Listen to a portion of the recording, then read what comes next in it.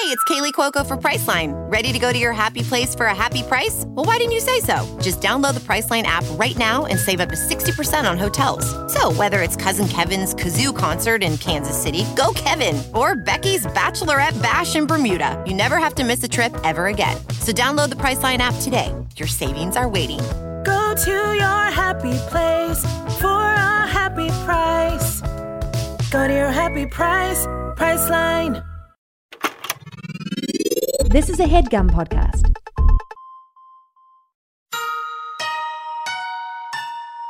This is Emily, Henley, and Sammy, and you're listening to Too Scary Didn't Watch.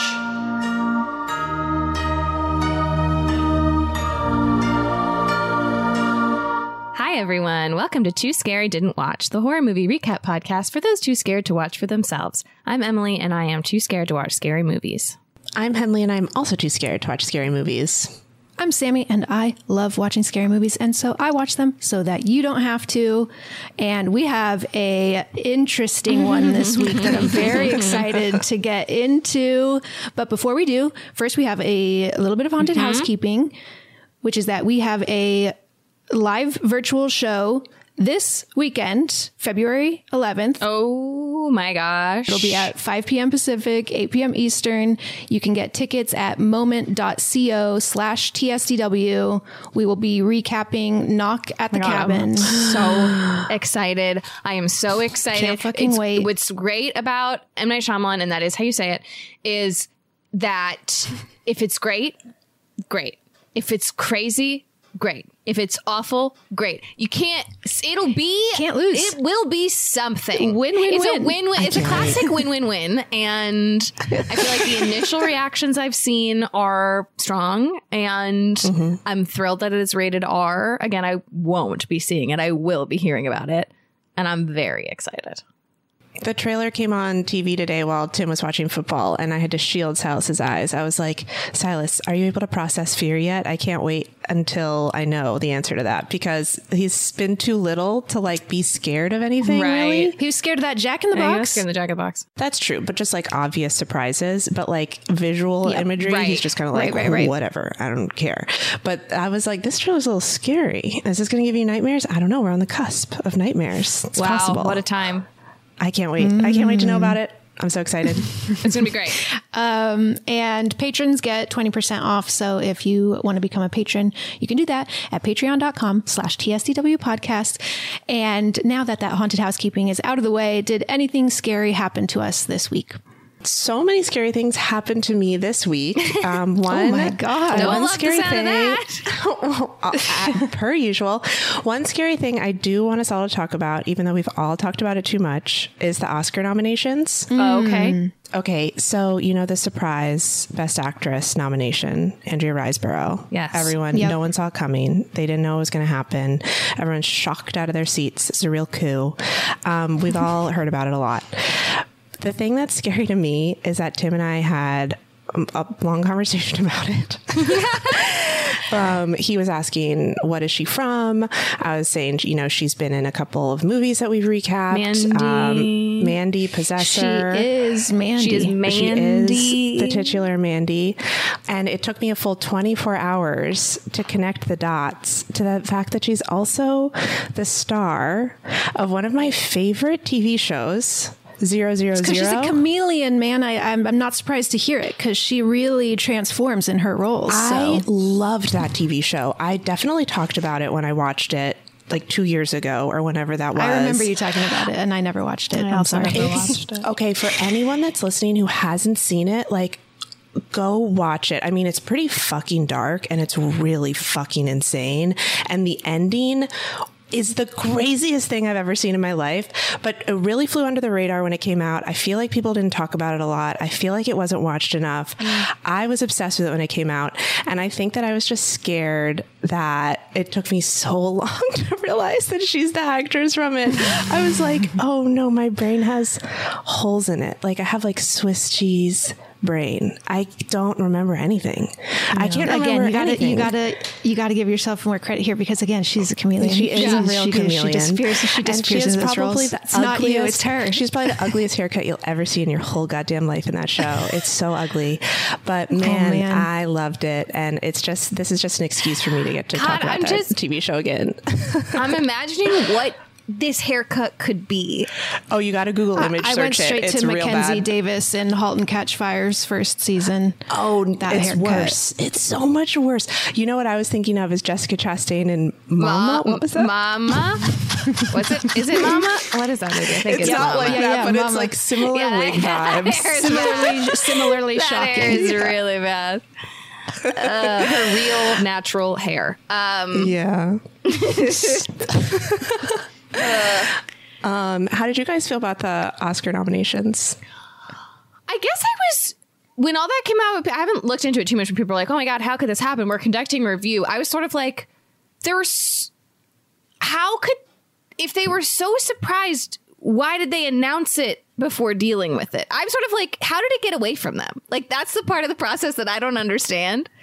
Yeah. I mean, they that's were kind compelled of the issue to say it, but then be like, but now we don't know. And it's like, I don't know. I guess I don't get it. Bureaucracy. The systems are all broken. None of them work. It just feels like you guys are the ones who said that this happened. So how could you be surprised? If you're surprised, I don't know. I just don't know. Yeah. I don't get it. And also I have Swiss cheese brain. I mean, you know, my feelings is that justice for Mia Goth is my main takeaway. Yeah, justice for Mia Goth. Mia Goth and Pearl. Yeah, I mean, I haven't incredible performance. Paid a ton of attention to the Oscars, and justice recently. for justice for horror in general. Yeah, they never get their due at the Oscars. They really don't. No, no. Yeah, that's how I feel about the Oscars. I thought about it very little because I am so. All I do is homework, as you know. Mm-hmm. I can't even believe I'm still talking about it. It's so stupid. Who cares? Everybody's busy. Every time I think about how busy I am and how overwhelmed I am, I'm like, shut the fuck up. Everybody's busy. But that's what happens. What's happening to me now is I'm very busy and I'm always doing work and I'm always sitting in my computer and I keep thinking it's going to let up and it's just simply not. And so I'm just always doing work and that's all I'm doing and I'm tired and who cares? Everybody's tired. But we had an earthquake this week, a first earthquake in a while that I could remember. A 4.2, a 4 point something in Malibu, like pretty close, you know, big enough to feel. And I hate earthquakes so much. They really, really scare me. Like I think they're so scary and it feels so wrong when it's happening. And in the 10 years I lived in LA, never once have I felt like neutral about an earthquake. I always freak out. This earthquake happened. First of all, thought it was my cats being annoying, which is also how annoying my fucking cats are in the night. Woke up, our like mirror was, you know, shaking against the wall, which I don't know how I thought that could have been our cats. But I was like, looked up, was confused. I looked at Joel and he went, earthquake. And I went, oh. Couldn't care. Didn't have it in me to care. Was too worn out. Was like fucking. She's overworked. Let it take me. What can I do? What can I do? She doesn't even care about a natural disaster. She doesn't even care about the big one anymore. And that's not correct. You know, and the status of like things you should care about, an earthquake is up there. Yeah, anyway. But realistically, what are you actually going to do to like protect yourself in an earthquake? Like, what are you going to do? I mean, you're supposed to get into a door frame. Like, who's even going to do that? It's really hard to remember what you're supposed to do. It's really hard to remember what you're supposed to do. You're supposed to get, I think, to like an inner corner. And so a corner of two interior walls is, I believe. I don't even know what that means. You're saying that to me in my head. I don't even know like what those words mean. Two walls where none of the walls are the outside. Yes, no, I get it now. You know? Also, you're not supposed to put your bed under a window, which we did move our bed out from under the window. But like, what are you going to do? So that's sort of where I'm at, just feeling like the inevitability of death and being like, who cares? Okay, well, mine is taking a turn a bit. This is very stupid. The stakes are much, much lower. And that is that I discovered that chocolate has caffeine in it. How did I not know that? How did you not know that? I don't know. I haven't been having caffeine, and I bought a cacao latte. Oh, sure. Thinking no caffeine in there, obviously. It's chocolate. Double caffeine. And it had 25 milligrams of caffeine. I was really, really shocked. And then it just, shook me to my core that I consume so much chocolate. Yeah. Did you not realize till after? Was it like a can where you could see the measurement? Or did you feel weird and you looked it up? I drank it in 3 servings to minimize the caffeine, but I did drink it. Well, that's because if there's chocolate, I'm having it. Was it store bought? Do you buy it from like a grocery store? Yeah. Okay, I see. Yeah, well, and the darker the chocolate, the more caffeine. So sometimes, which is I usually eat dark chocolate. I usually eat dark chocolate like after dinner, and you're just having caffeine. I just didn't know. So anybody out there, be careful. Be careful if you're having chocolate near bedtime. Just know that it might be, keeping you up at night. It might keep you up. That's huge news. No. Okay. Honestly, I really do think this helps curb my sugar addiction, is the fact that I'm so concerned about it affecting my sleep. So I really won't eat it because I know that it'll keep me awake. Even like after, noon, I'm worried about it. Oh, wow. Yeah. Well, it's going to be, changing my chocolate habits, which is the scary thing because I'm a big chocolate person. Yeah. Well, I'm a big chocolate. This is huge. This is Kind huge of your whole deal. Yeah. So we'll see. I don't know. Do I have to start eating milk chocolate now? Do I switch it up? Any tips out there would be appreciated. This is rocking my world and I don't know what to make of it. That's tough. But another scary thing I did this week was watch this week's movie, which is Eraserhead. Came out in 1977. This was my first time seeing it. This is a classic. Yeah. Written and directed by David Lynch, our first Lynch film here on the podcast. Crazy. It's going to be interesting. I would imagine I can't wait to see how this goes. Not super well suited for the recap format. That's right. I mean, we'll see. We'll do our best. Okay. It's starring Jack Nance, Charlotte Stewart, Laurel Neer, and Judith Roberts. It is streaming on HBO Max. And we have a guest with us today to talk about this film. She is a film critic, an author. She wrote a fucking book about Tom Cruise. Holy shit. She is the host of the podcasts Unspooled and the AMC Mayfair Witches podcast, and she has an incredible cat. Yes. Amy Nicholson. Thank you for joining us. Of all those things, I think I'm most proud of the cat. The cat really is lovely. beautiful, beautiful Incredible. cat. And in fact, I was thinking about the cat earlier this morning and was like, if Sammy doesn't mention the cat, I will have to. Wait, tell me more about this cat. I don't know anything about the cat. It's beautiful. Like, I met Emily and Sammy with my cat the first time I really got to meet y'all. Yeah. And it was a really special day. It was magical because, like, I think you were wearing my pants already. I think I was. Yeah. Some context there? Maybe there should just be no context. No, we're not going to give context to that. No, we have a mutual friend, also been on the podcast, Jessica Jardin, who sells clothes at a flea market. And she had taken some pants from Amy, sold them. I got them. They're great pants. And I think I was wearing them. And then Amy showed up with the perfect cat. Mind you, we're outside. We're at the flea market. And there's a cat here, which is not something you expect to see. It was incredible. It was really his first time trying out his backpack. My boyfriend gave me a cat backpack for Christmas.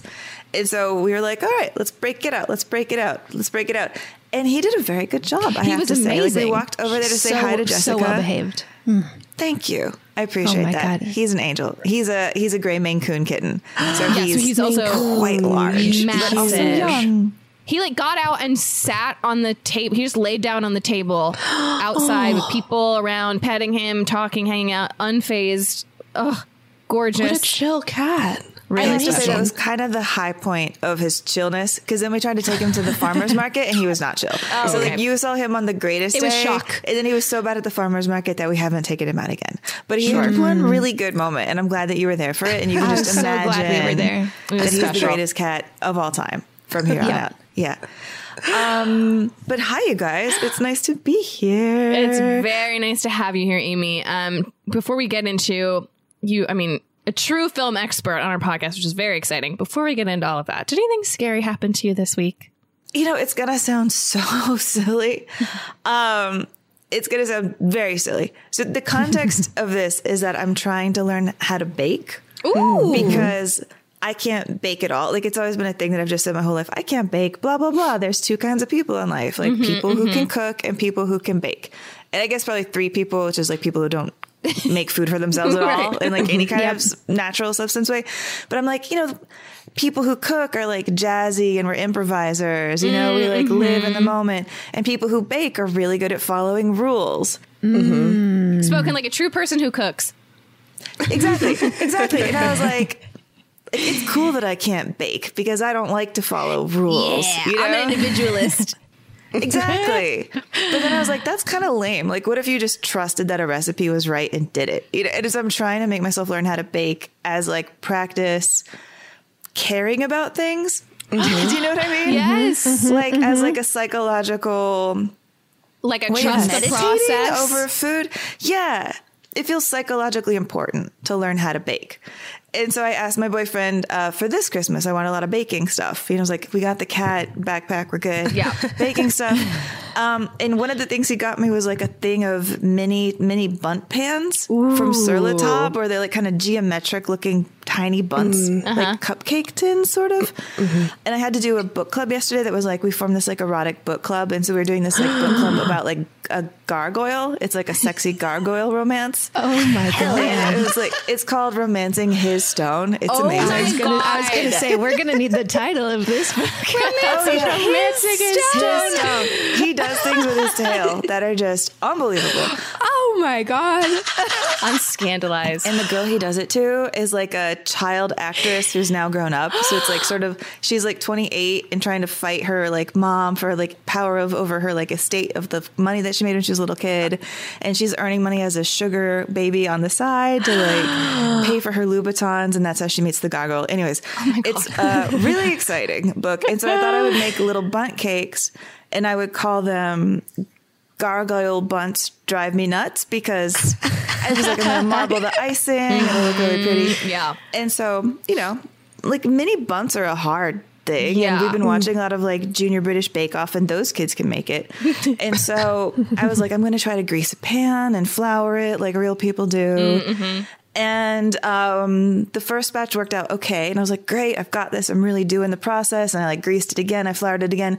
And then none of my bunts came out the second time. And like, I knew they weren't going to, like I flipped it and they're all just stuck. And I was like, that is what I was scared of, is like, I was scared that I would like work really hard and I would do it wrong. And I did. And then I'm like looking at my bunts and like really thinking and hammering them and trying to like wriggle them out. And there's no happy ending. My bunts, I fucked it up. And I was like, still can't. I'm trusting the process, but the process isn't there for me. But it felt like a failure. And I was really bummed out. I think very sad and scared that I didn't do it right. Yeah. And like baking and cooking too, it's like you put in a lot of work. And then if it doesn't work and it's not good, you're just like, there's nothing to be done with this. Like, it's just wasted time, resources, energy. And it's also like, what did I do wrong? Yeah. It's a failure. Like, baking is like failure. Like, the kids on Junior British Bake Off are crying all the time, and I get it. True. Like, they're crying like it's a nightmare. They're crying like the worst nightmare came true, and it's that their bunts didn't work. And like, I get it. And there's something deeply human about that. Better than me, and they're 9, and it's like, so yeah. Even that's like extra humiliating. I guess baking like rewards perfectionism. And so maybe that's like a bad part of the brain to be operating sometimes if you're like trying to work towards perfectionism in other aspects. I will say this is resonating with me deeply because when right before COVID started, or right around COVID, I mean, everyone did this, but I was like, I'm also going to learn how to bake because I am 100% not this way. I never follow a recipe ever. And it's because it's almost like I have no control over it. Like, I'll just do a little bit less or a little bit more, almost to be like, fuck you. Like, that's exactly it. You think you know how this is supposed to taste? You don't fucking know.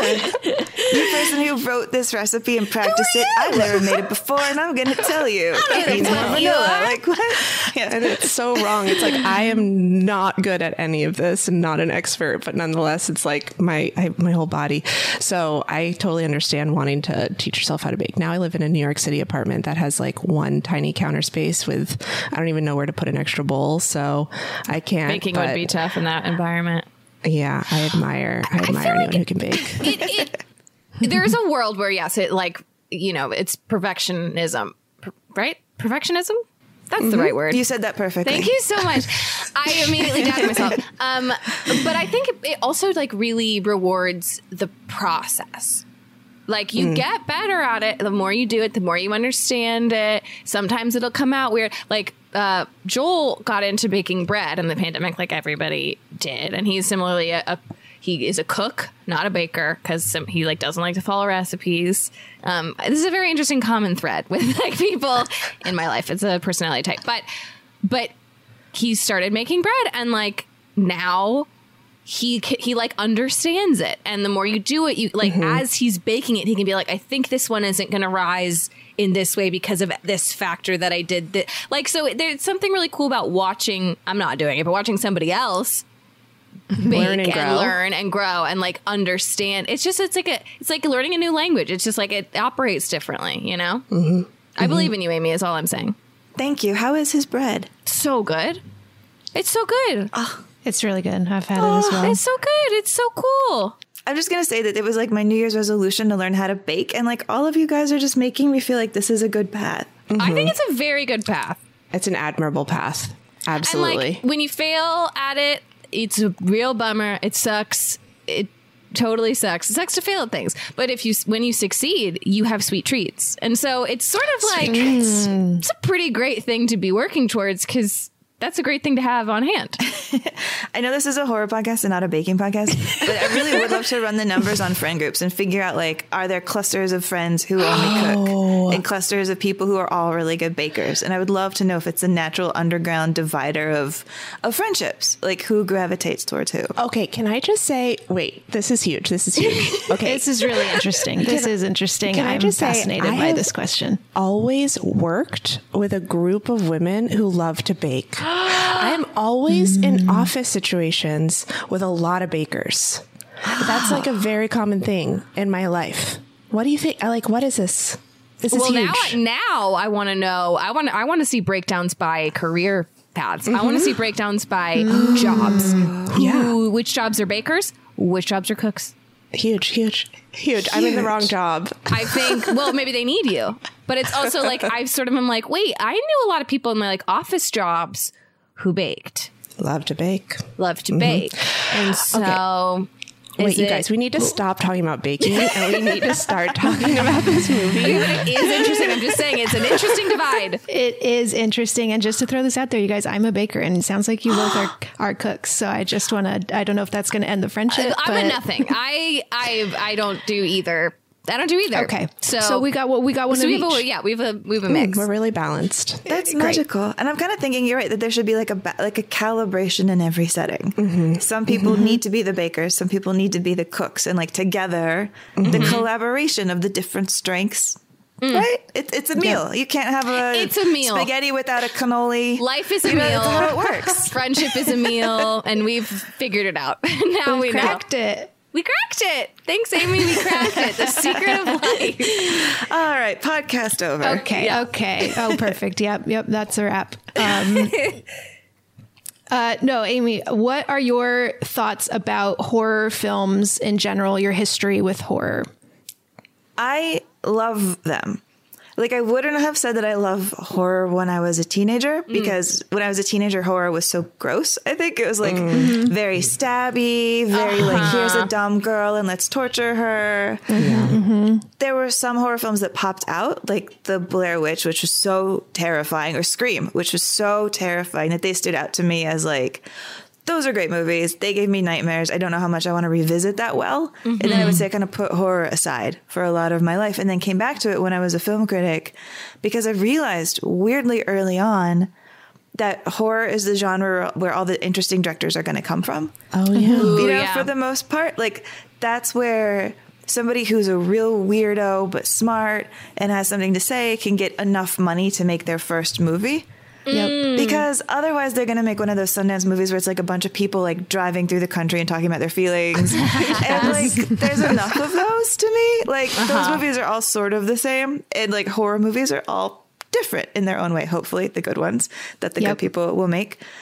And so I have become a person who watches a lot of horror and likes to keep up with horror, but still closes my eyes at the gory parts and still feels like if somebody's getting stabbed, it's happening for real.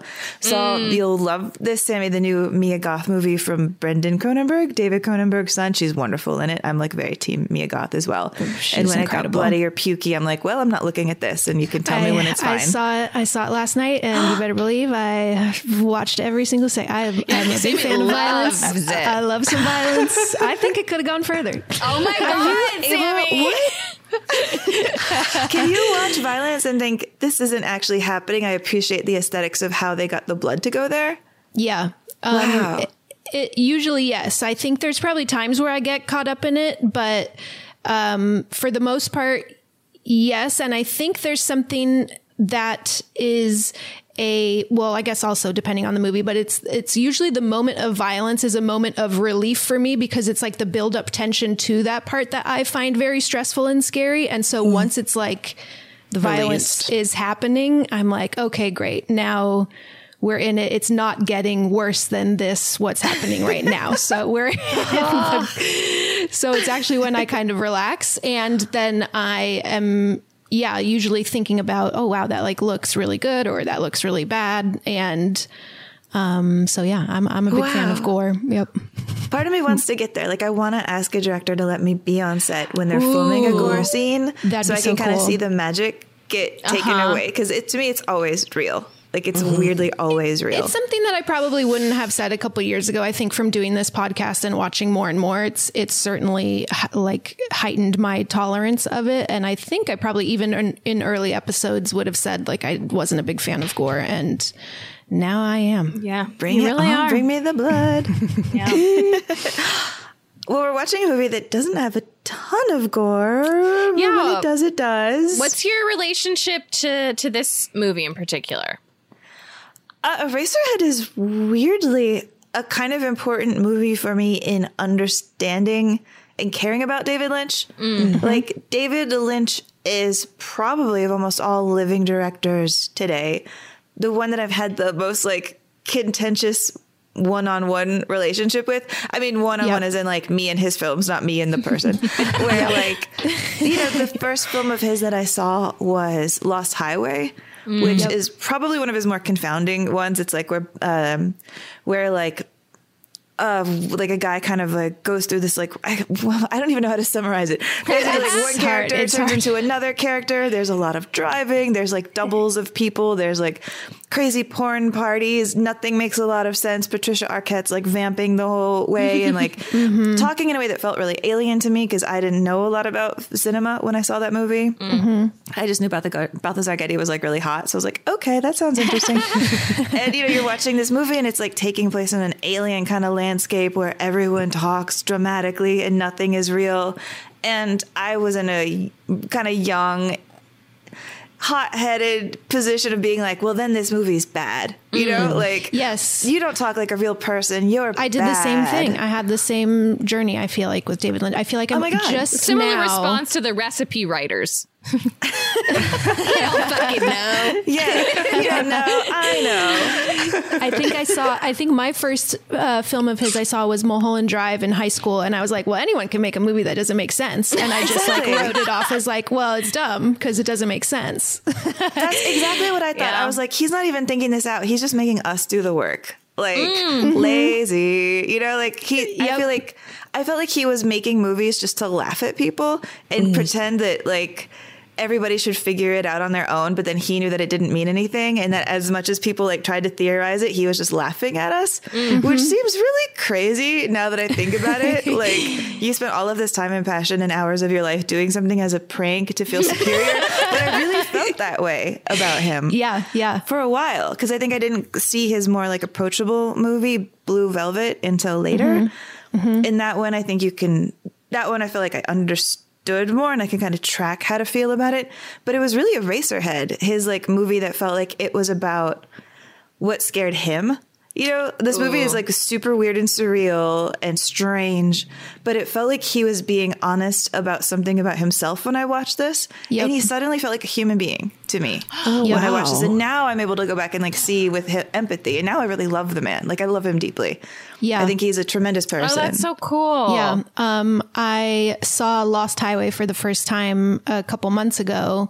And like similarly, like if I had seen it 10 years ago, I'm sure I would have had a negative reaction to it. And I don't know, I'm just like at a point in my life now where I feel like I can appreciate David. I'm just like, I'm into it. I love it. It's less about logic and more about emotion. And I feel like that just resonates with me more now than it did then, which maybe again, coming back to me being a baker and maybe I'm getting a little bit of the cook mindset. It's a perfect metaphor. Like everything that I think I accused him of that he didn't care about people or understand people, it just feels like he loves humankind in such a deep way that I wasn't grown up enough to appreciate, you know, and like now that I'm older, like you can't really hear about him without hearing about how much he loves meditation. And like I read his book on what meditation means to him. And I'm trying to learn how to meditate because I'm like a really restless person. But my boyfriend is like a big Lynch fan and a big meditator. And so he kind of put those things in front of me. And like one of the first times I meditated, I suddenly felt like I understood David Lynch. Like I was getting these weird images kind of coming out of the dark corners of my head. And I think, oh, so if you just open yourself up wider to the universe and then chase it. Chills. Yeah. Because I wrote down as I was watching this, it's like reminding me of, and I didn't associate it with meditation, but like that moment before you fall asleep where your thoughts get like weird, but like really vivid. And then they sometimes wake you up because it's try to remember it. You're like, what was I thinking? Yes, exactly. Yeah. Like it feels like that in a movie. Yeah, like last night I had a dream that I was cleaning out my popcorn maker because I make a lot of popcorn at my house because I watch movies for a living.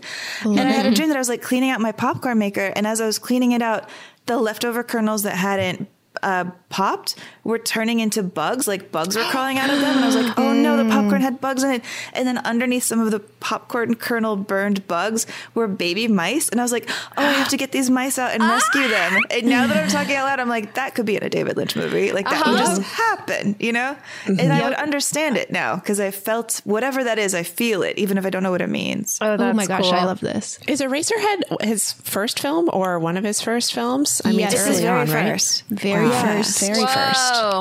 Okay. I will tell you that it has a 90% on Rotten Tomatoes, 87% Metacritic, 7.3 IMDb. The budget, $10,000, made $7 million. Holy shit. It was, I think, originally run just as like a midnight movie, but then certain other directors, people like were really blown away by it and expanded, I think, the screenings. Yeah, like Stanley Kubrick said it was his favorite movie. And when he was shooting The Shining, he made like the cast of The Shining watch it to understand the mood he wanted to capture. Whoa. But it's also like an LA movie. I mean, it sounds beloved now, but like he made this movie when he was an AFI student. You know, he was a fine arts guy, like a painter, a woodworker. He goes to AFI to make movies. He's young, you know, he's like in his early 20s. And he's like, well, this is what I want to make. I had this really weird dream about a guy whose head falls out of a window and a little boy picks up his head and he takes it to a pencil shop and they use it to make erasers. And he told AFI, I want to make this.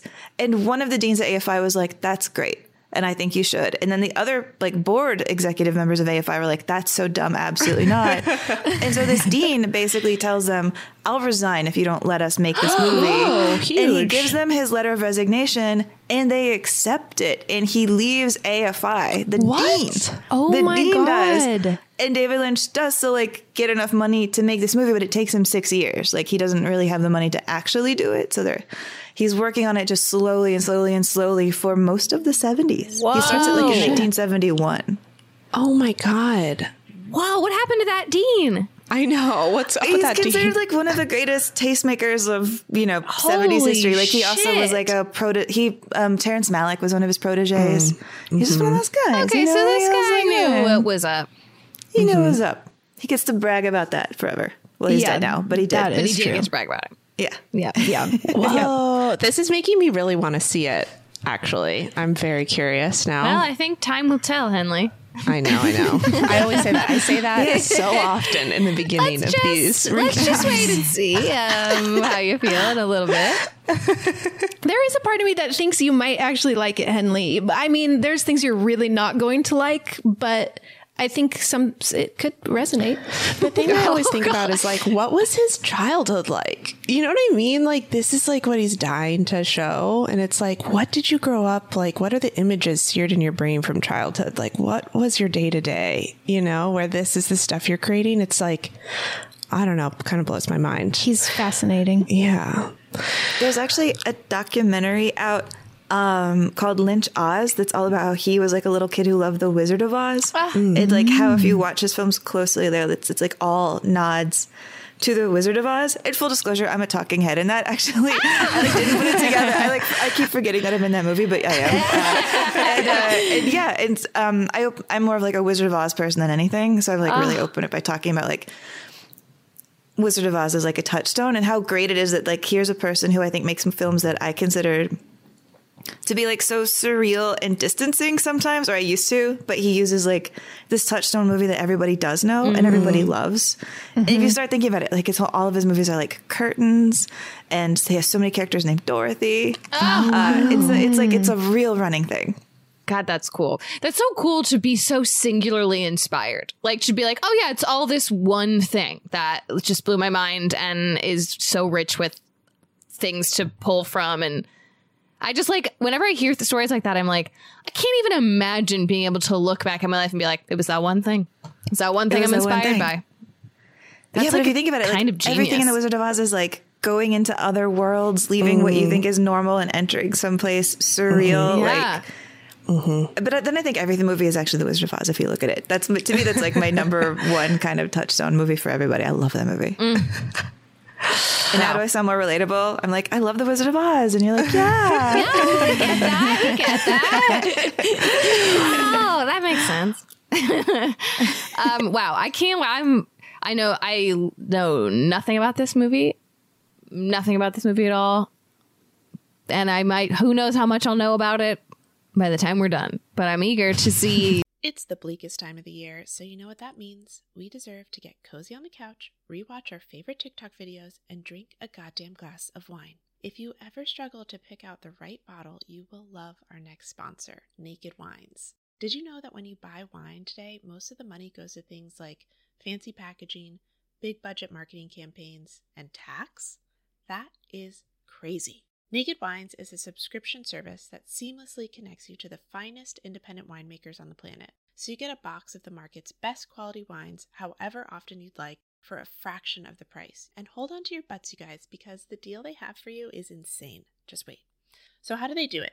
Naked Wines connects winemakers and wine drinkers directly, allowing for vineyard-to-door delivery at up to 60% off what you would normally pay in a store. By cutting out the traditional retail middleman costs and markups, winemakers can pass those savings on to you without skimping on quality. I can't stop talking about Naked Wines. I love that their quiz matches you with bottles that you love, and each shipment includes wines they recommend based on your previous ratings. I'm currently loving their organic options, especially the Chris Condo's Cabernet from Mendocino County, and they've been around for 10 years, and they fund over 90 independent winemakers.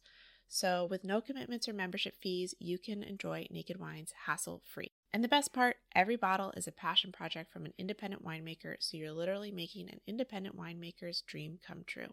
So head to nakedwines.com/tooscary and enter voucher in the top right when you get to the website. And put in Too Scary for both the code and password to get 6 bottles of wine for just $39.99 with shipping included.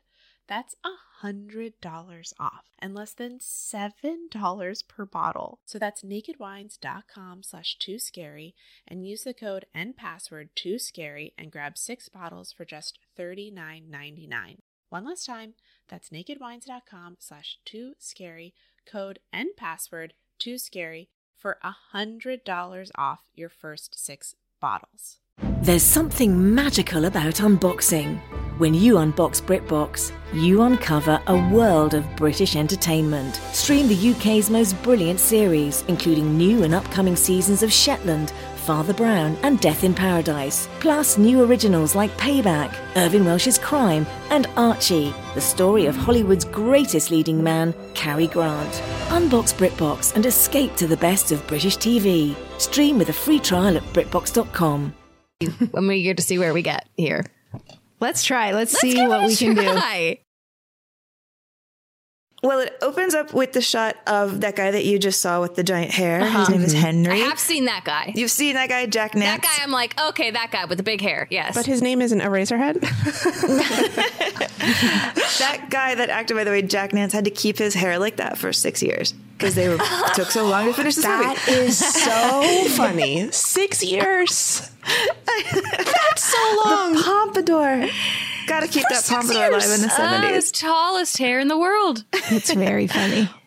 So the movie opens with like his head kind of floating sideways in space over like a thing that kind of looks like a giant planet. Now I'm realizing as I'm describing this that anything I might say could be also described as something totally different because it's sort of just your impression of what you think you're looking at. Yep.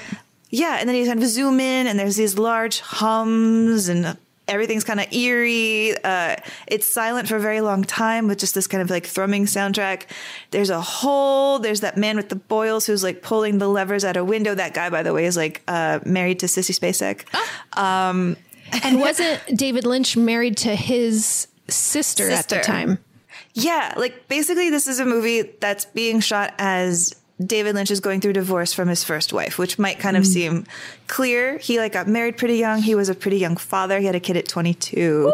That sort of backdrop, I think, for the emotional world of this movie. Yeah, that does feel important. But he's going through divorce and marrying his friend's sister. Yeah, well, I'll say also that the like sound design throughout this movie is just so it's so noisy and it's unsettling, and basically every like new thing has a sound. But I mentioned this to say that my cat hated this movie. He was on my lap and just could not relax. Like he just kept looking at the TV like, what is that? Will you stop? Are the cuts at all like the trailer in terms of like going black and like is that similar at all? Like in terms of the editing, or is it much more fluid? Not as fast as that, but it does cut to black and but it's not as not rapid. quite as cut up. Yep. Yeah. So yeah, we see Henry's floating head. He opens his mouth and this kind of worm-like creature comes out. I think it looks like vaguely umbilical cord-esque. Okay. And then we go back to presumably Earth. I wrote down that it looked like a bean sprout seahorse. Oh, yes. Great.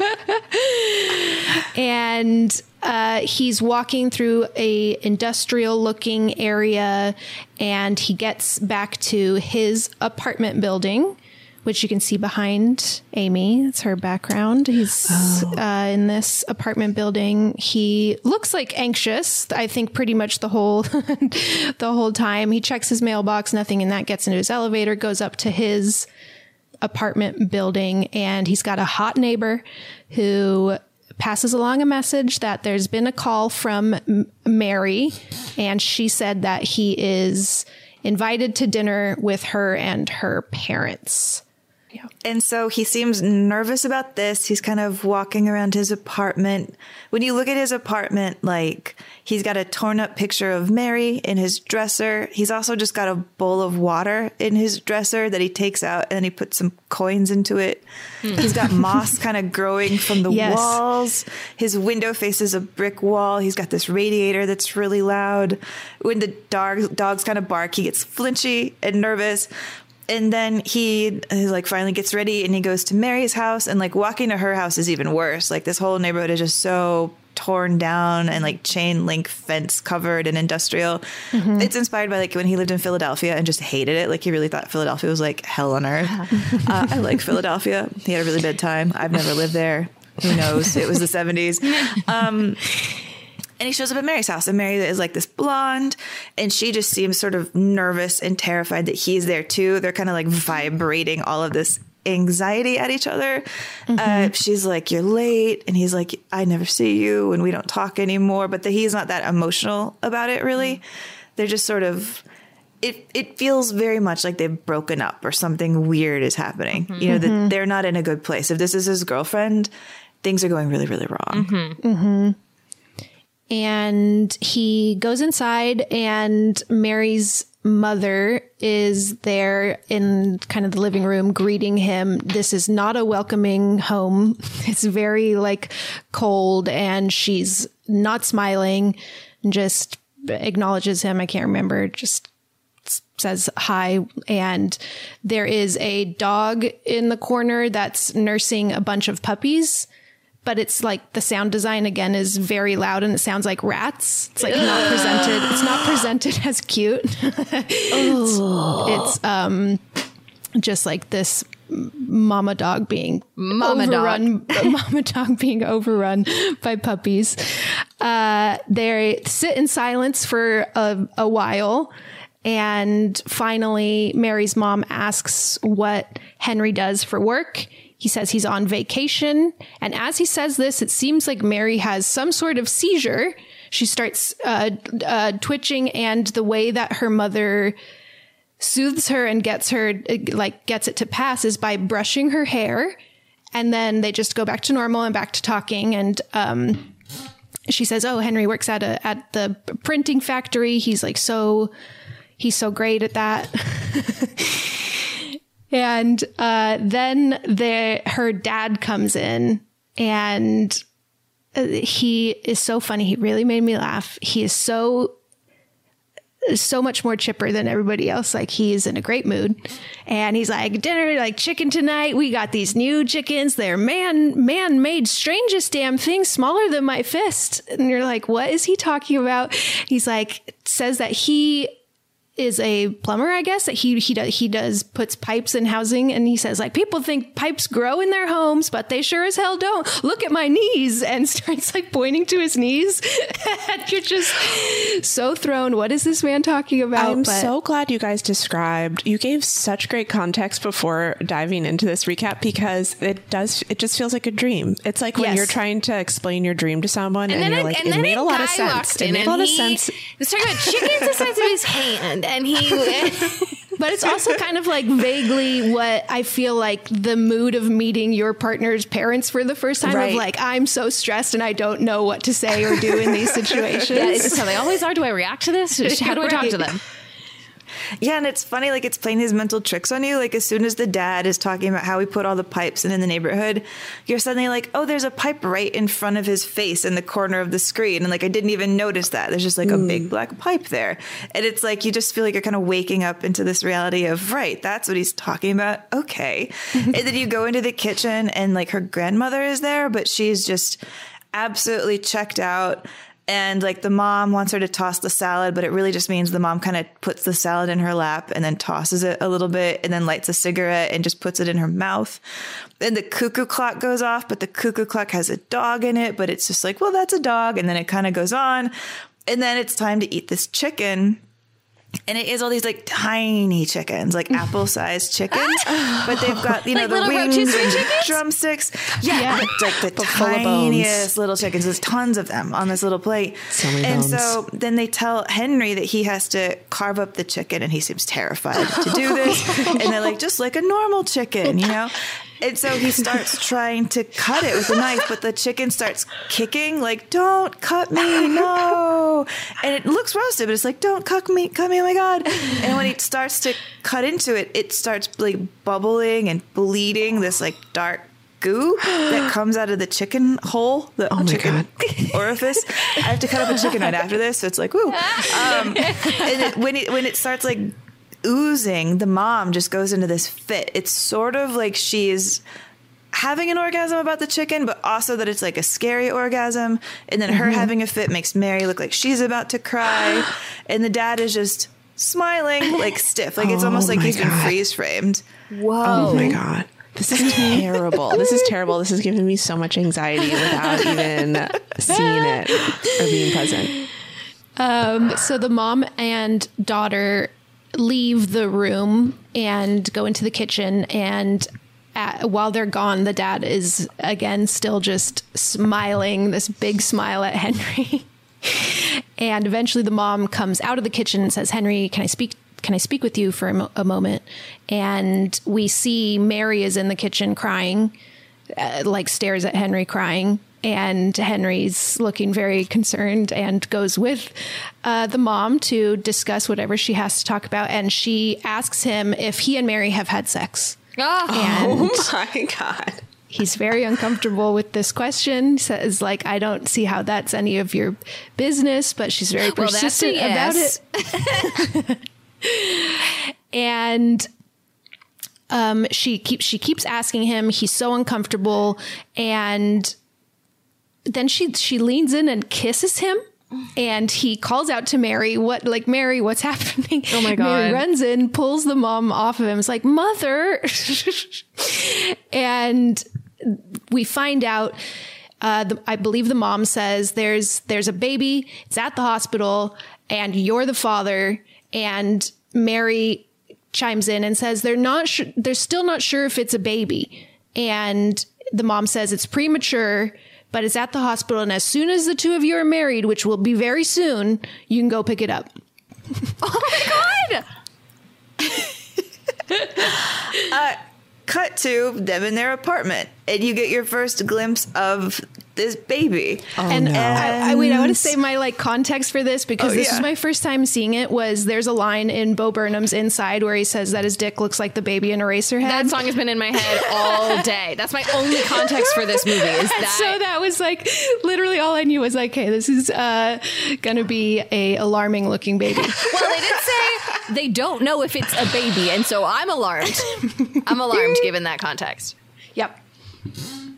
I want to just tell you guys this backdrop that this movie came out, 40 years ago? And nobody to this day knows what that baby is exactly. I don't mean in a metaphorical sense. I mean what that prop was. Right. David Lynch has never told anybody what this prop is. And didn't they throw it away right after and what did it look like? Tell us what it looks like. And he even had the guy who worked on the dailies. He had them blindfolded when they were going to have things on screen that would reveal what the prop might be. So it is this great mystery. Whoa. It kind of looks like theories that have been out there that seem like maybe they could work. Is it's a premature lamb fetus or a rabbit that's been skinned. It's shiny and really fleshy. It looks kind of peeled or boiled, but also like a worm. It also has these eyes that move around in its head and really look realistic, and a tongue that looks super realistic. Because the first thing we see is them now in his apartment. Mary's trying to feed this worm boiled dog baby, and it has this little tongue, and she's trying to put this goo in its mouth, and it keeps spitting it out, and the tongue is just moving in and out. And the eyes are rolling like a real creature. And you can just see on Mary's face that she hates this thing, that they absolutely hate this thing. She's just terrified, and it is just sobbing and awful and a nightmare creature in their house. Oh my God, I can't believe Bo Burnham said that's what his penis looks like. I'm never going to get that out of my head. I'm just going to imagine that's stuck to his body, wandering around every time I see him now. And the bottom half of the baby is wrapped in a blanket type of gauze type thing, and it stays on this little cabinet desk in the corner. This is a studio, a very small little apartment. And we see Henry comes home, and he jumps on his bed in a very weird way that I felt was necessary to mention. It's almost like he crawls on it kind of like a little dog or like a baby. That's what or I something. thought, like a little dog. Yeah. He kind of pads his paws across the bed and then lies down. Yeah.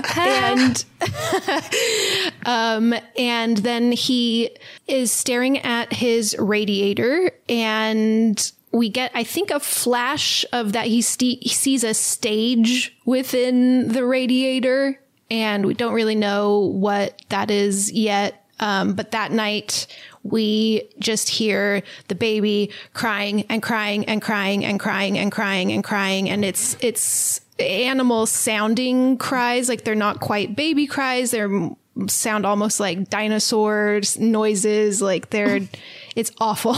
It's a really, really horrible sound.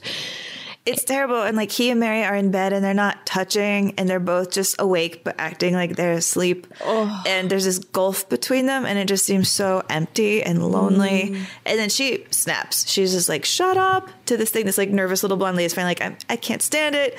I'm going home. And she just takes off and leaves him with this baby. Oh no. Yeah, she says, you're on vacation. You can take care of it. I need sleep. What's up with this dude's vacation? I don't know. You're on vacation. He's been on vacation for a while. Does he just not have a job? Does the printing factory just give you... And if you're on vacation, why are you at home? Interesting. Got a lot of questions.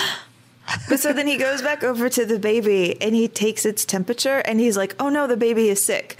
And when you look at the baby again, it's gotten even worse. It's like covered in boils now and it has what looks like kind of rice coming out of its mouth. It's like, it looks like it looks disgusting, but it also looks really pathetic and really vulnerable. Yep. And so it's this combination of that is the worst thing I've ever seen, but also it's crying like it's legitimately sad. It's like, I can't help this. I'm covered in boils. I'm the most vulnerable thing on earth. I wish I weren't gross, but I am. Exactly. I still need help. Oh, and Henry puts a little humidifier next to him. That's his. That's the way that he is dealing with it. And that is, by the way, literally the only thing you can do when you have a sick baby. Oh my God. It's like there's nothing else to do. Everyone's like, did you put the humidifier on? And it's like, yeah, I put the humidifier on. Like, what the fuck else is there? Why haven't we figured out anything else? That's so funny. The thing is, it feels like nightmarish, but it also feels like you see him as a 22-year-old dad being like, what have I done? Yeah, it's really hard and scary. That really endears me to him, I guess, because it like cuts so much to me against the idea of, oh my God, have a baby and everything will be lovely and you're going to love it so much and the love will make all the good things go away. And you're always like, I know that that's true, but I also know that there's something that parents aren't telling you. There's so much. Sorry to give you like total looks of suspicion, Henley, but I'm like, there's so much hardship that, and especially probably in the 70s, nobody was talking about it and male fathers weren't getting to talk about it, and him just being like, there's an alien in the house and I have to keep it alive. Yeah. It wasn't until very recently that people started to reveal like the best kept secret of humanity ever, which is that having babies is fucking hard. And terrifying. Literally no one talked about it until truly in the past like couple years. I feel like everyone was like, no, it's great. It's like easy and women are just I'm tired, but I love it so much. And it's like, no, you're fucking wrecked. And also a newborn baby is like, what are you? Like, where did you come from? You are not like anything else I've ever held or experienced in my life. Like, they're other creatures. I was saying before we started this, because Sammy did warn me that there was baby stuff. But now that I'm a full year and a half out, because he's 18 months old, I feel like my hormones have receded enough where honestly hearing about this is kind of just making me laugh. Instead of like a year ago, I would have been like, a year ago, I would have been like, I can't hear any of this. We're silence right now. Does he have rice coming out of his mouth? I need to go check on him. And now I'm just like, wow, he's spot on. Like David Lynch. Yeah, it's like that. Nailing it. It's exactly like that. And we see Henry like sitting by the baby, and every time he walks away, the baby cries. So he just like continues like sitting near it and listening to this like awful labored breathing that the baby is having, just like, Jesus Christ. And then he is staring at the radiator once again. And now we are taken back to that stage we saw a glimpse of earlier. And a woman comes out onto the stage and she has these big like chipmunk cheeks and a big smile on her face and a little dress on, a little headband and like a Marilyn kind of bouffant. And like when we say big, like big, like it's not the actress has big cheeks. It's like prosthetic cheeks. Put a face on her that's like big, but also really textured. So it doesn't quite, it looks like plaster more than cheeks. Yep. Like that kind of stucco wall ceiling stuff, you know? Okay. Yeah. Yep. And it starts raining. Ooh, it just got like dark in here at that exact moment. It starts raining down the same little worm umbilical cord. What did you call them earlier? Seahorse, bean sprouts. little mini ones are being dropped onto the stage, and she is smiling and stomping on them, and this like white goo explodes out of each one as she stomps it. But she's stomping on them not like you're here to watch me stomp on them. She's stomping on them like, oh, I should stomp on these before people notice they're on stage. She's like trying so hard to keep her smile going. Like, it's all great. And she's like embarrassed a little bit that the worms are falling. And then she's like, oh, if I just squish them, they can stop sharing the stage with me. Horrible. This is just one big anxiety dream. Yeah, I'm just anxious. I'm just very, very anxious. And so the things about this goo, and then you kind of get blown into this black void, and then you're back in their apartment, and he's in bed with Mary again.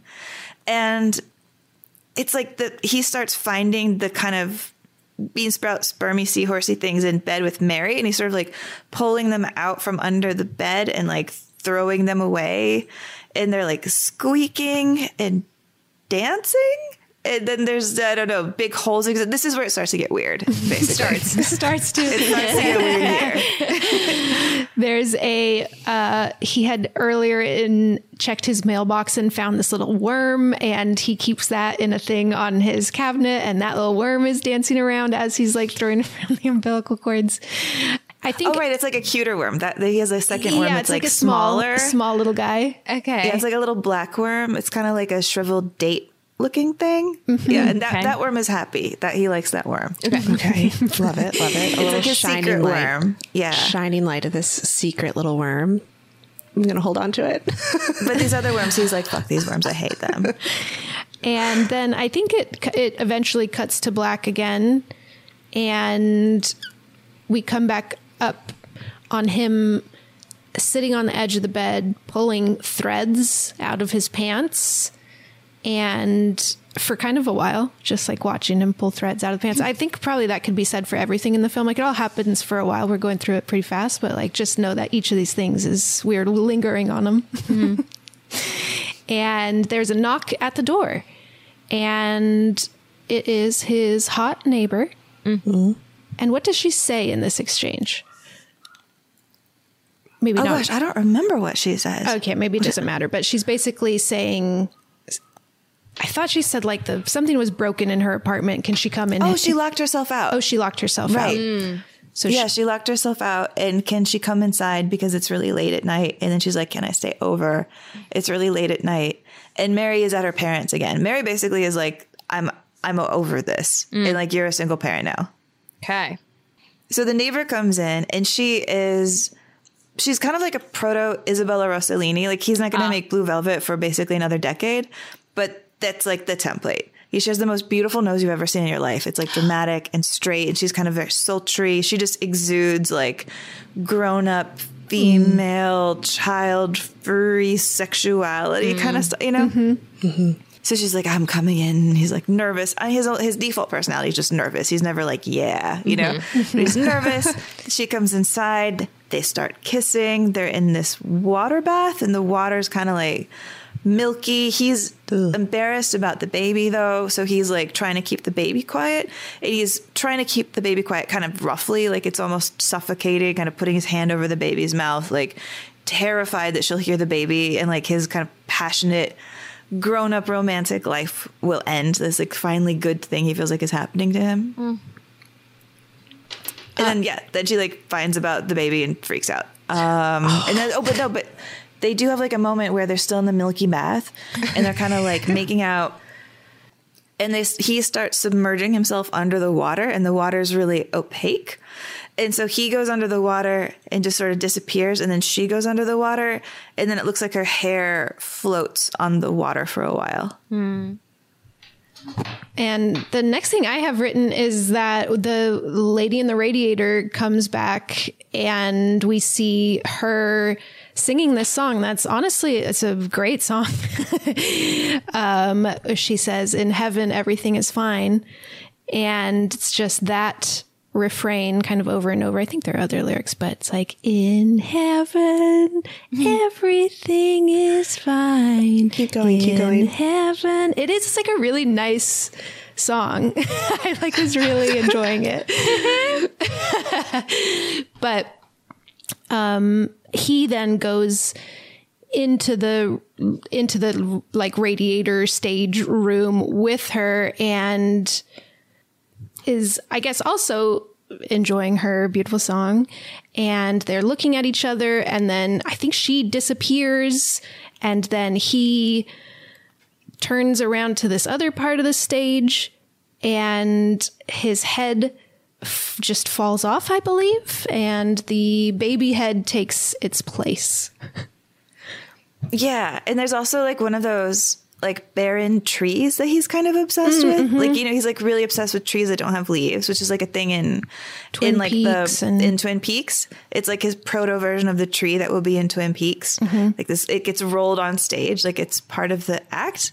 But yeah, then when his head falls off and there's this baby thing, then all this blood is starting to flow, and then his head falls out of the window.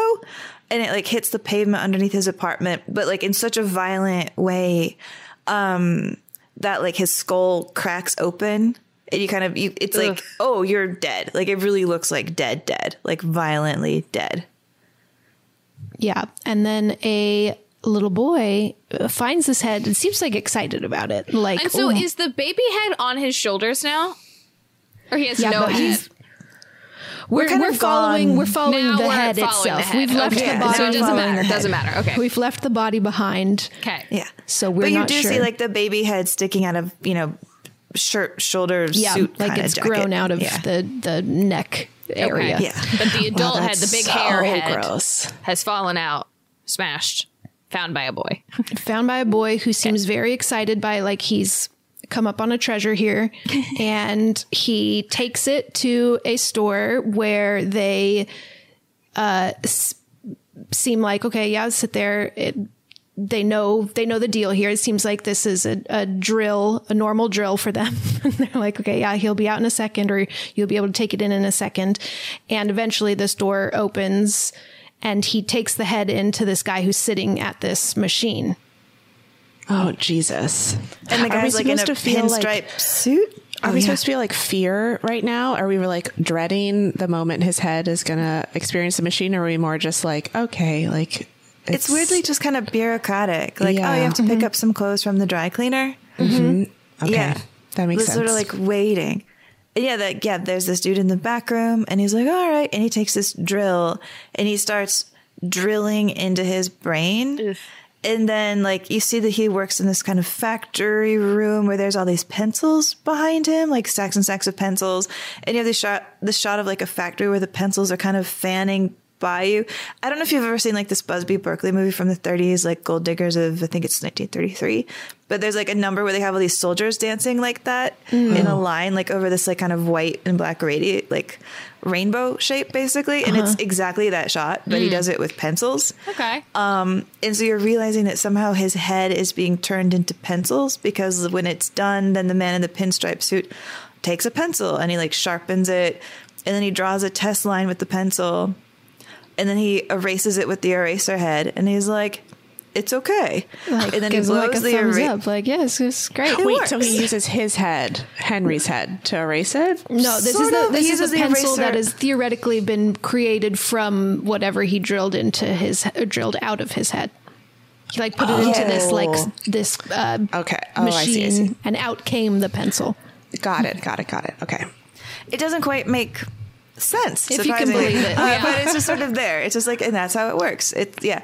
And then he blows the eraser shavings, and then you realize that these eraser shavings that are kind of floating in the air are this thing that you've sort of seen an image of throughout the movie. I gasped. I thought was it was a galaxy, space.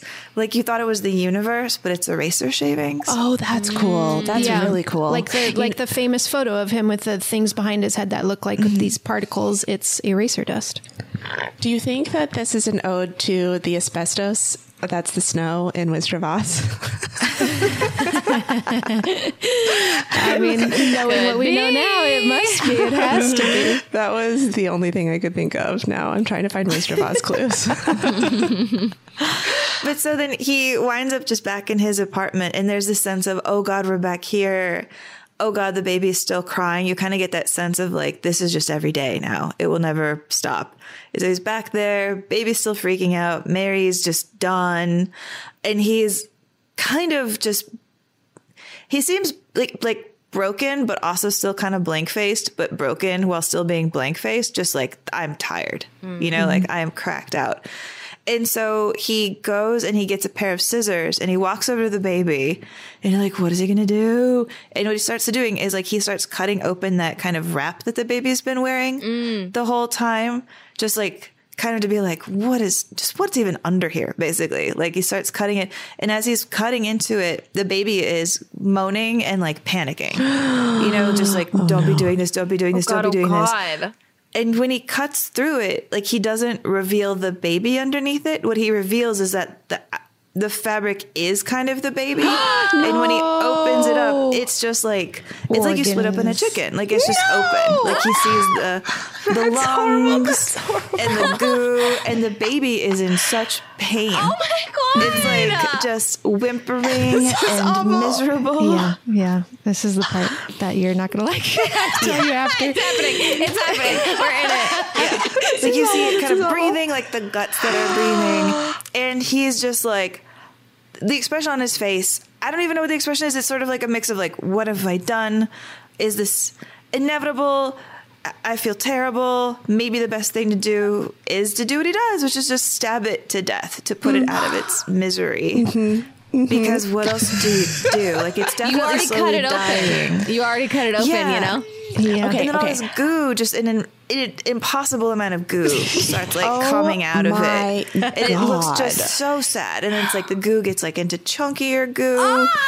It's really nasty goo. This is horrible. This is horrible. This is probably the worst baby content I've ever heard. This is worse than the basket of babies in the sadness. Remember that huge old trash can? Oh my God. Is it worse than the baby in The Witch? Have you blocked it out? Yeah. That's like turns into like a crow. Wait, what happens? No. She grinds it up into like a mortar and pestle. Blocked that. Yeah, sorry. Because I was like, no way is it worse than that. That one's worse. I remember her nursing and she a crow. rubs it on herself. I don't remember that at all. Okay, and I'm not going to remember this either. Okay, so we're blocking it out. It's gone.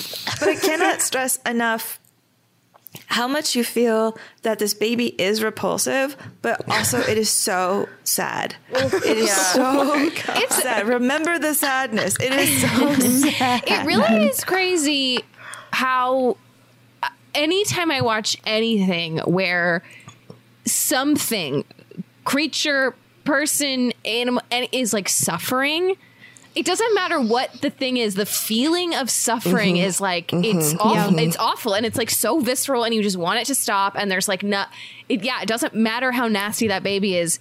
You hear it suffering or see it and you're like, oh my God, no. Like, oh, it's giving me the creeps. That's the thing I hate most about horror movies is the suffering. It's tough. It's just really tough. Yeah, it's bad. Oh my God. And then while all this goo is coming out, the lights are going crazy now. Like the lights are flashing. Again, the sound design is very just Bunk like is really unhappy. Crawling under your skin. Bunk is in my lap being like, what the fuck is happening? I don't like this. And then the baby head becomes elongated, kind of like the wormy guys, bean sprouts that we've seen earlier. Sorry, that's what Bo was talking about. This part. Maybe it's this part.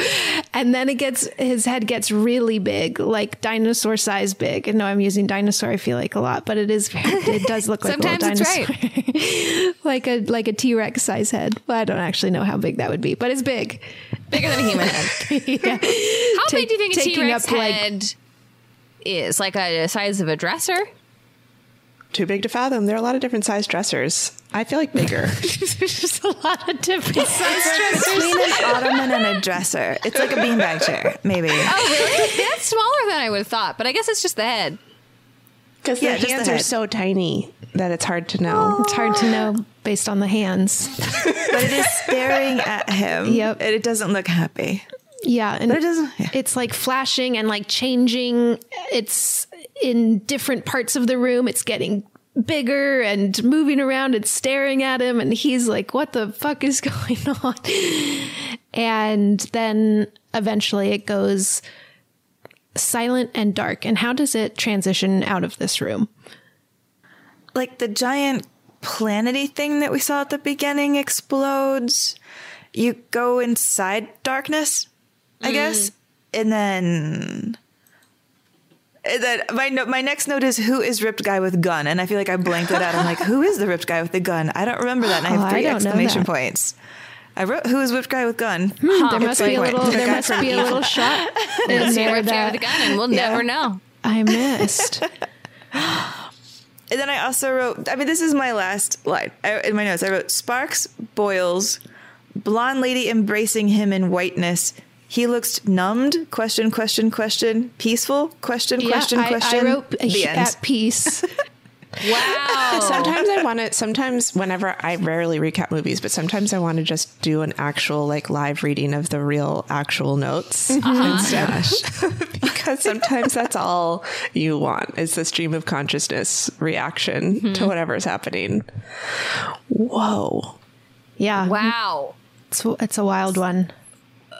So that the mashing of the cutting and the sorry, Henley, of the baby, that's like that. That's like our big final act is the baby, and then the head gets big, and then he's maybe free of the anxiety. Well, does he die too somehow? It feels like he dies.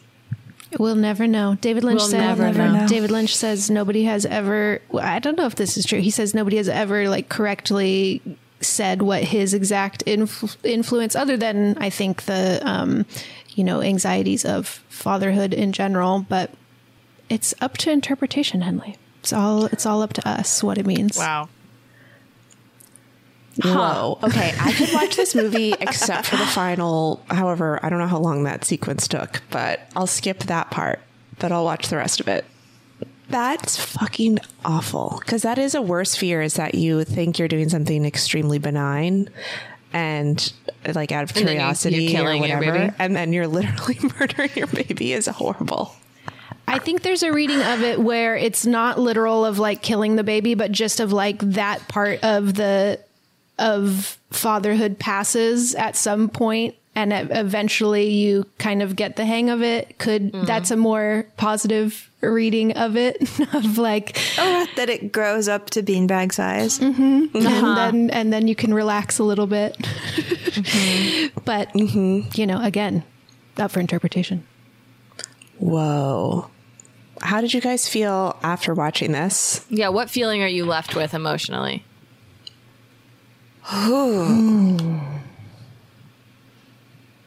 Drained and metallic. Ooh. Like, yeah, I had to immediately go do something cheerful, and I was like, this isn't gonna work out. Oh. Yeah. You needed like a spiritual cleanse. Yeah, like even my boyfriend who loves David Lynch, this is the movie that I think he's watched the least, because he's like, oof, it's just a lot. Heavy. Yeah, I felt sad, but also the joy of having seen a good movie. Like sometimes like I'm so excited by being like, wow, something like I had never seen before, so well captured in a way that really moved me. And that's exciting to experience, but the content is quite sad. But it feels complete too. Like in a way I feel like I trust this movie. Oh, that's a good way to describe it. I do feel like I trust it. Like I feel like he said something that he wants us to figure out what it is on our own. He wanted to say, he did it. He did it. It's confident, and it's not done with the intention of just like selling tickets. I feel like that's something we struggle with a little bit with horror movies these days, is it's like, are you trying to say something, or are you just trying to be like sensationalist for no reason? And he's like obviously not doing that, which is a relief. honestly. Exactly. Yeah. And I like, now that I'm like on board, not like I was when I was like first watching David Lynch movies, but now that I'm on board with the fact that he makes movies and he wants you to fill in the gaps with what it means to you, I really like that, because I feel like a lot of horror has gotten kind of reductive. Like, this is about how this is bad. You know, don't do this. This is a metaphor for this. Lectury. Can you see it? Can you see the metaphor? Yeah. Right. Exactly. Right. And it's tired. like, it was exciting for a hot minute, and now I'm tired of it again. Yeah. Yep. Yeah. Yeah. And so I like this. It feels like he trusts me to let me watch this nightmare that he had about being a dad. Huge. Yeah, I feel Dang. excited to revisit some David Lynch films that I wrote off in the past. I'm ready for it now. Wow. I'm in my David Lynch era. That's exciting. Right? Because doesn't this make you see him as a human being with weaknesses and things that scared him? Yeah. Yeah. Yeah. It's great. I I'm mean, very curious. I've never seen Twin Peaks. I want to neither. watch it. This makes me very curious about him, generally. yeah. What would you say? You mentioned Blue Velvet as maybe the most accessible one. What's a good starting point for people, would you say? Yeah, I would definitely say Blue Velvet. Yeah. Because Cool. that's his one that's like really bright colored, neonish, like saturated red, saturated blue in the suburbs with like kind of a pretty clear story.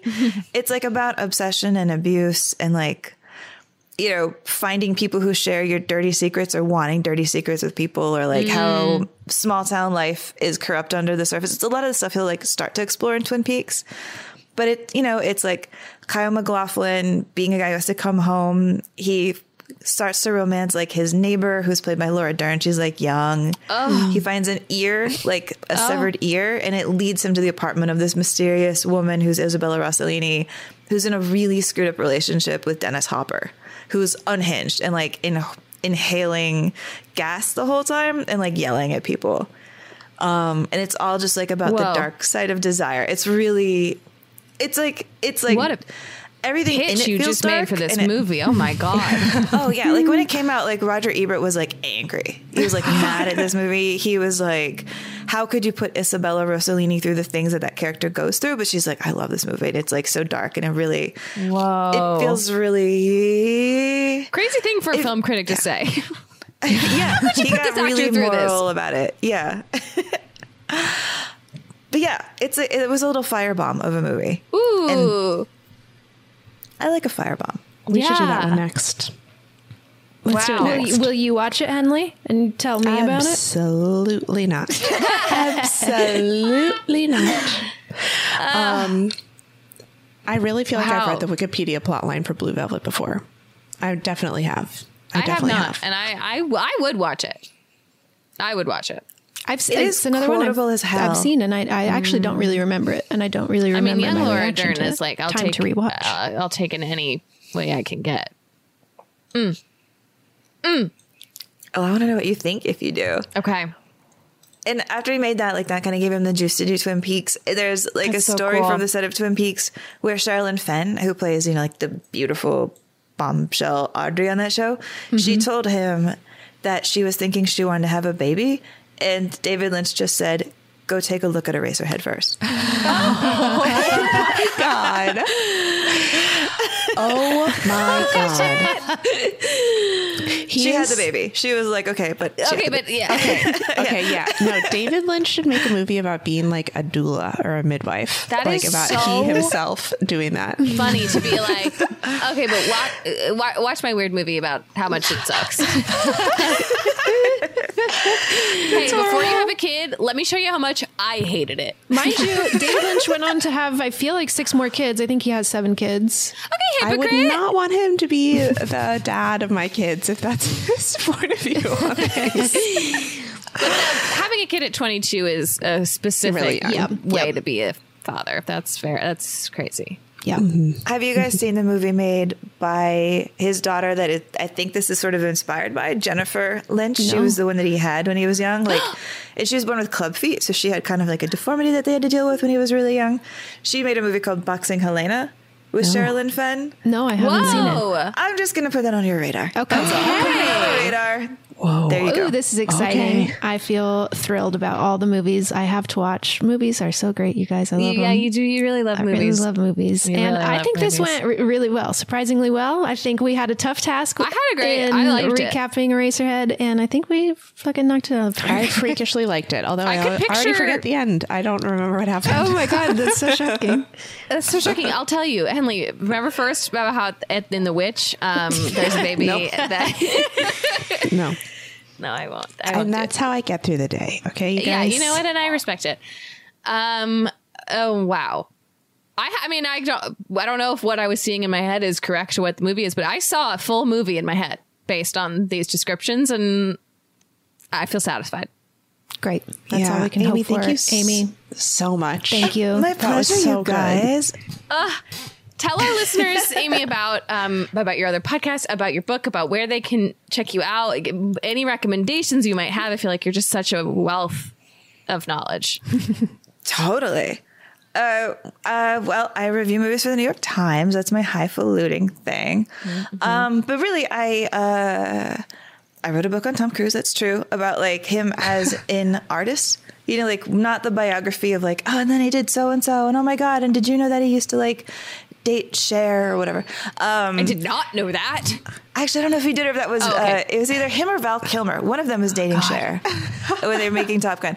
It's more just about like, hey, this guy's actually a really good actor. It was kind of like, Amy, I have to tell you, like, I have You hovered guys would over. bond so Okay, I have intensely like about hovered this. over opening my browser this entire time to get that book, get your book immediately, and I keep being like, wait till the podcast. But I like it was almost like I wasn't in control of it. Like I would like feel my arm moving to be like, go buy the book, and then I was like, you have to wait. But yeah, I mean, oh my god, you wrote a book about Tom Cruise. Emily's brain Emily is exploding. is obsessed. It's all I ever want to talk and think about. Huge Tom Cruise fan. Tom Huge Cruise, Tom Cruise fan. Cats. What else is there? I just hope that like this Oscar nom he got for Best Picture, and knowing that he had like the #1 box office movie of the year, can like put his blockbuster era to bed, and he can go back to actually trying to get like real performances for things like Magnolia. Oh my That's what I God. want for him. I mean, That's what his I want. body So can't good. keep doing. Look, I love Mission Impossible. I love Maverick. I love watching him do crazy fucking stunts. But also, like, eventually, he's gonna hit a limit on that. But he's not gonna hit a limit on his ability to act. And I want it all. I want it all.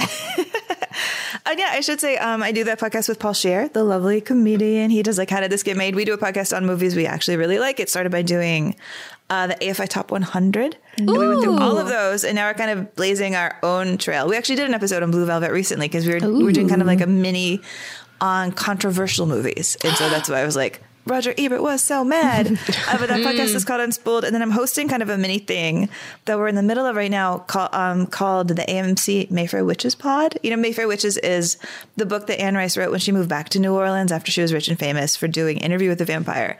And it's her book about female power and New Orleans and family and legacy. And I've been doing the podcast where I get to interview like the cast and crew about making this movie. And I will say, like, when you talk to anybody about witches and witchcraft, they just are fascinating. Like it's just like the portal into getting people to be super, super weird. And so all the conversations we've been doing in the pod are great. Like my highlight so far is that Harry Hamlin took out his iPhone and started showing me a video he took of 2 rattlesnakes having sex. Oh my God. What?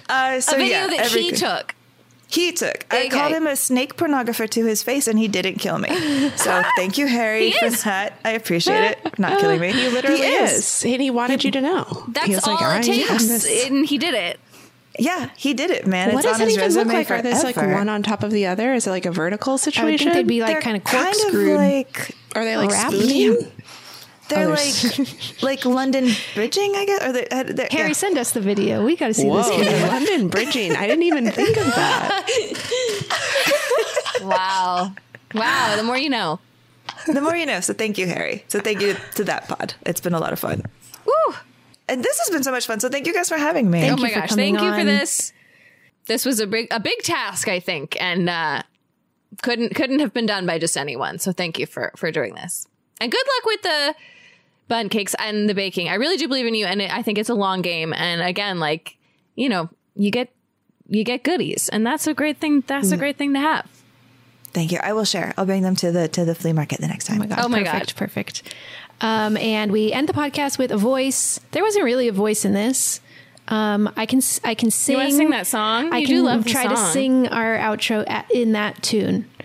Okay. From all of us here at Too Scary Didn't Watch. That was pretty good. I have no idea, but I really liked it. Goodbye. Wow. Thank you so much for listening to another episode of Too Scary Didn't Watch. If you like the show, please subscribe wherever you get your podcasts and give us a rating or review on Apple Podcasts or Spotify. You can follow us on social media at TSDW Podcast on Instagram and Twitter. And if one episode a week just is not enough for you, head on over to patreon.com/TSDW Podcast to become a patron and receive all sorts of extra goodies from us, including bonus episodes, trailer reactions, and more. And no matter what, we will see you right here next week for another episode. We love you so much. Bye. That was a HeadGum podcast.